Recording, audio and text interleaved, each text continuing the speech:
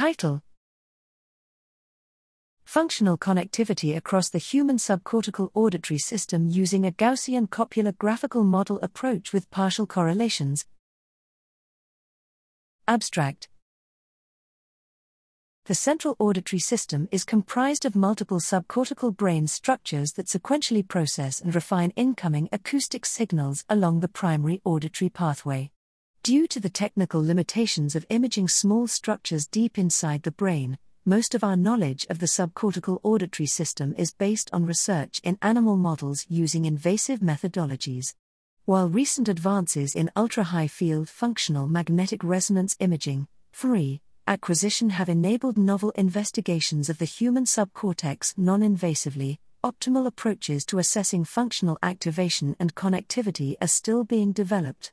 Traditionally, functional connectivity using fMRI data is estimated with simple correlation matrices. Partial correlations, however, reveal the connectivity between two regions after removing the effects of all other regions and hence are often more meaningful. Partial correlation analysis is particularly promising in the subcortical auditory system, where sensory information is passed serially from nucleus to nucleus up the primary auditory pathway, providing redundant but also increasingly abstract representations of auditory stimuli. Chekik and Nelken, 2012. In this project, we developed and implemented a Gaussian copula graphical model (GCGM) approach to estimate the partial correlations and thereby infer the functional connectivity patterns within the auditory system. Given the paucity of non-invasive methods for human subcortical investigations, we aim to unveil novel information about the hierarchy and direct connections throughout the human subcortical auditory system. Our results show strong positive partial correlations between contralateral structures throughout the auditory system, particularly in the auditory midbrain and thalamus.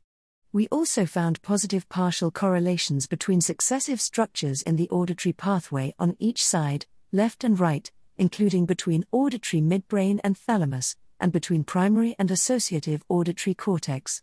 Further, we confirmed that these connectivity estimates were unique to the auditory system, as non-auditory regions included as controls, namely, visual cortex and superior frontal cortex, were strongly connected to their contralateral homologues but only minimally connected with auditory brain regions.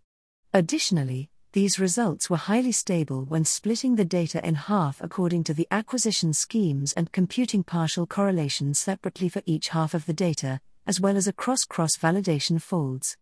Overall, these results demonstrate that unique functional connectivity patterns along the auditory pathway are recoverable using novel connectivity approaches and that our connectivity methods are reliable across multiple acquisitions.